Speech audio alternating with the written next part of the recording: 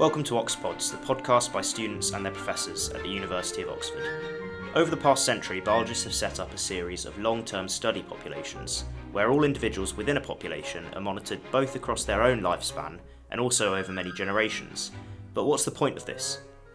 I'm Joe Woodman, a biology PhD student in the Edward Gray Institute of Field Ornithology. And today I'll be talking to Prof Ben Sheldon FRS, who has studied evolution and ecology throughout his academic career and runs a long-term study population here in Oxford. Thanks very much for coming on, Ben. So to begin with, can you explain what a long-term study population is and how they start in the first place? So, that's a good question.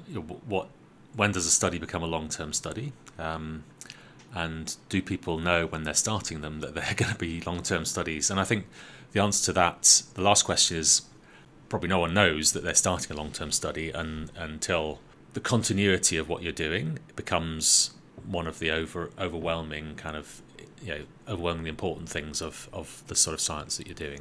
And what constitutes a long-term study? And I think typically I would say probably we're talking about 7, 8 plus generations of whatever species it is that you're studying. Of course, for different organisms, that means different lengths of time. So for small, short-lived birds, that's not much more than 7 or 8 years. If you're studying, long-lived mammals, then you're talking about decades already. Kind of like an interesting point, I guess, there, what you're saying about these, depends on the species. So historically, I guess, speaking, have there been any kind of particular biases towards certain species, you think? And is that kind of a remnant of the fact that you choose a shorter-lived species and therefore it's easier to attain the long-term status? Yeah, I think there's definitely an issue of sort of bias, which I think is something that fields often have to think hard about. And in this case, the first long-term studies that were started were of birds because the mechanisms to mark them as individuals were already worked out there, and that's kind of an easy thing to do with birds compared to some other organisms. Then I guess it was typically studies of primates, which are, because they're diurnal, so they're daytime active, just like we are. In some sense, it was easier to observe them doing the things that are important to them while it was light. And I think it's, in more recent times, genetic techniques have become available which allow us to study a wider range of species, and I think other techniques as well involving different kinds of electronic tags and markers also open up other possibilities. But for sure, there's been a sort of I think an initial bias based on it's totally determined by what's possible, really. It's at the heart of these long-term studies is a very simple concept, that it's about knowing the identity of individuals and understanding how those individuals interact with each other and how long they live and so on. So you have to have a way to identify those individuals, and in some systems you could see how that could be really difficult. If you're studying a nocturnal aquatic organism, how do you actually track individuals around if you haven't got daylight, they're underwater, all these things. So it's in comparison to a day active terrestrial organism, right, like a bird. And I think there's also, I would say that it's often said that a lot of what we know about ecology and evolution is based on studies in North America and Europe. The long-term study field is one that has traditionally actually been a bit wider than that, because quite a lot of the classic long-term studies have also been done in the tropics. So there's studies certainly in many parts of Africa and Asia, as well as Europe and North America, and in Australasia as well. So actually, geographically, they're more widespread, although there are still gaps that we would need to fill. A lot of the things you're saying there in terms of the species that we study in these long-term populations, it's quite often, maybe for lack of a better term, kind of easier, I guess, for scientists to study in a sense, due to certain restrictions. So do you think it's fair to say that some of these long-term studies don't actually start with specific hypotheses or questions in mind, and maybe even are just kind of even a hobby or something, or you can there's lots kind of naturalists might study something. I think I wouldn't agree with that, because I think probably each of them has been founded by someone who had a particular question. They picked a system because it offered an opportunity to understand that question. And some of them were founded so long ago that the questions they were asking seem almost kind of too elementary to be interesting, but that's because those things have now been so well established. But yeah, I think probably it's the case that each of them has been started with a very specific scientific goal in mind, and then it's often become apparent that actually this system allows you to answer other questions as well. That's definitely something, go into more in terms of kind of starting with this idea and then building on new ideas as time goes on. So a lot of biology, it's you kind of have a question in mind and you'll design an experiment, and then you'll do that experiment, and that's you're kind of using that design to try and answer your question. So what do you think that long-term studies allow scientists to do which can't be achieved through that alternative method of kind of designing your own experiment and going through that? Yeah, I mean that's a good question, and I think what I would say is that there are different ways of doing science. In some sense, if you say that one approach to science is about testing hypotheses, experiments are one way to test them. Another way is to make predictions about existing systems and see whether they conform to those predictions. So, and that's not to sort of denigrate the importance of descriptive science, which actually is without descriptions of things, in a sense, we've got nothing to explain, right? We need to sort of have that information as well. So yeah. What do you mean by descriptive science in that sense then? Well, I mean, you could say, for example, the distribution of species in space and time is fundamentally a descriptive thing, right? So which species are where, and there are whole fields that aim to understand that, and so there are people who collect that kind of data, and sometimes it's kind of slightly looked down on, as people say it's the equivalent of stamp collecting. Okay. But actually, if we want to understand large scale things about the way that organisms distribute themselves in the world, the way that determines why we find, give an example, why is it that we find more species in the tropics than at the poles? I mean, that's such an obvious pattern that we all know about, but why is that? Why should it be that way? Why shouldn't species be evenly spread? And of course there are lots of ideas to explain that, but that's not something which you could have attempted to sort of even explain if someone hadn't gone out and collected data on where plants are and where butterflies are and where beetles are and where birds are and where mammals are. So descriptive science that's one kind of descriptive science that's extremely important for enabling us to know what the state of the world is.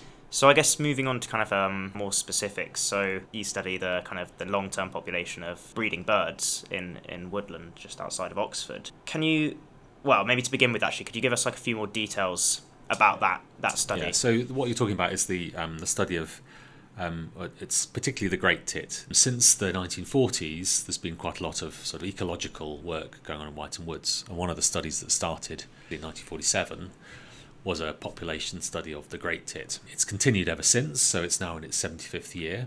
And what that study has done is basically to follow that population at the level of individual birds throughout their lives. So they're marked, ringed as nestlings or as adults the first time they're caught.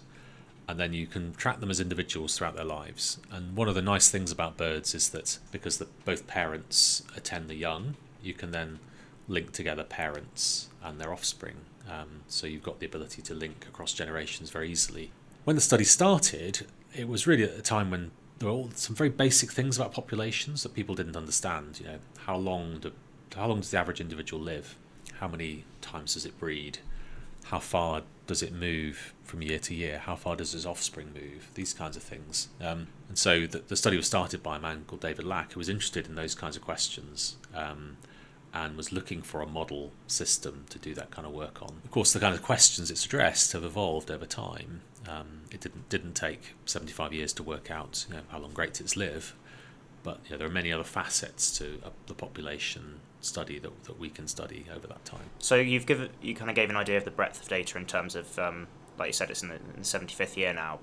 So how long does the great tit live for? So what is that? How many generations are there, I suppose, is the question. Because at the beginning you were saying about the long-term data, kind of long-term study populations, it depends on the generation time of the focal species. So yeah, I mean it's a sort of how long does a great tit live for? It's a slightly hard thing to answer in sort of one number, because there's two ways to look at this. You could say, what's the maximum lifespan of a great tit? And I think the longest we have in our data is 9 years, but that's very much an exception. Most great tits actually only breed, the most common thing is that they only breed once. So one way of looking at it is to say, for an individual great tit, what's the chances it's alive to next year? And roughly speaking, it's about 50%, so it's like tossing a coin. So most great tits only live and breed once, if they get to breed at all. Actually, you could say that most great tits don't even breed at all, because the great tits lay quite large clutches of eggs. So each female each year will lay somewhere around 8 or 9 eggs. So actually, if you go back to the nestling stage, you could say the average great tit actually only lives a few months. Yeah. Okay. Yeah. So sorry, it's like one of those things you probably wish you never asked the question, because there's lots of ways of looking at it. I guess it's the case with every question you ask from a long-term study perspective. There are so many. But this is one of the nice things, is that it sort of illustrates that actually there's many ways to answer a question. I suppose the reason I asked is, like when you're mentioning at the beginning, it depends what species you're studying in terms of it to become a long-term study population. If we were to say, this study population in Wytham Woods is actually not of great tits, and it's in a hypothetical world, it's of some sort of large mammal population. How long would you need to have that study to kind of have the same information on the amount of generations there are in Wytham? Well, good question. And actually, I'm going to say it's even more complex there, because it would depend on whether you're interested in male generations or female generations. So let's say red deer, for example, which actually there is a beautiful long-term study population of red deer on the island of Rum in the Inner Hebrides. So there, the female lifespan is actually longer than male lifespan, and that sex difference there is a really interesting thing. Actually, it's not something we see in birds. They're much more similar in the birds. So yet again, a complexity there that depends on which sex you're asking about. But anyway, we're talking about probably getting on for a couple of 100 years at least to have the same depth of data. So do we know the longest lineage, for example, in Wytham? Do we know how many generations, or because it's hard to say clearly, as you explained, the kind of average generation, but we don't. Yeah. Do we know how many generations there have been in one lineage, for example? Yeah, so I think the longest lineage that we can trace is, I think, 35 generations at the moment. So that's just happens to be a bird that can be tracked back to sometime in the 1950s. I suppose when you kind of begin to contextualize that into humans, for example, that's quite crazy, because 35, it doesn't necessarily sound amazing, but then if you imagine adding great however many times grandmother, go back to those many generations in humans, that's quite amazing. Yeah, I think that would probably be the equivalent of having a family tree traced back to certainly pre-Norman conquest days in Britain, so back to perhaps 800 or 900 AD, and I don't know if there are any human lineages that we can trace that far back. Okay. There may be, but it would be pretty unusual. Yeah, it's amazing. So you mentioned kind of how the themes that you study might change a little bit over time. So has there been a clear pattern of that in Wytham, would you say, since the study began in the 1940s? Yeah, I mean, I think there's lots of themes one could draw out, and I think at various times, as people have become interested in scientific subjects in biology, they've realised that this population gives you access to those. So in the late 60s, I think the role of behaviour in biology was becoming ever more prominent. So in the 1960s, quite a sort of vigorous theme of behavioural research began in Wytham Woods, so people trying to understand things like... often it was with a sort of ecological flavour. So, for example, the classic bit of work done by John Krebs. So how territoriality, which is the behaviour of excluding other individuals from a space, how that acts to regulate populations. So you could say, if you think of the study originated understanding population biology. Well, now, so Krebs was trying to ask about how behaviour contributes to that. I would think in the 1980s, probably people first started to think about genetics in different ways.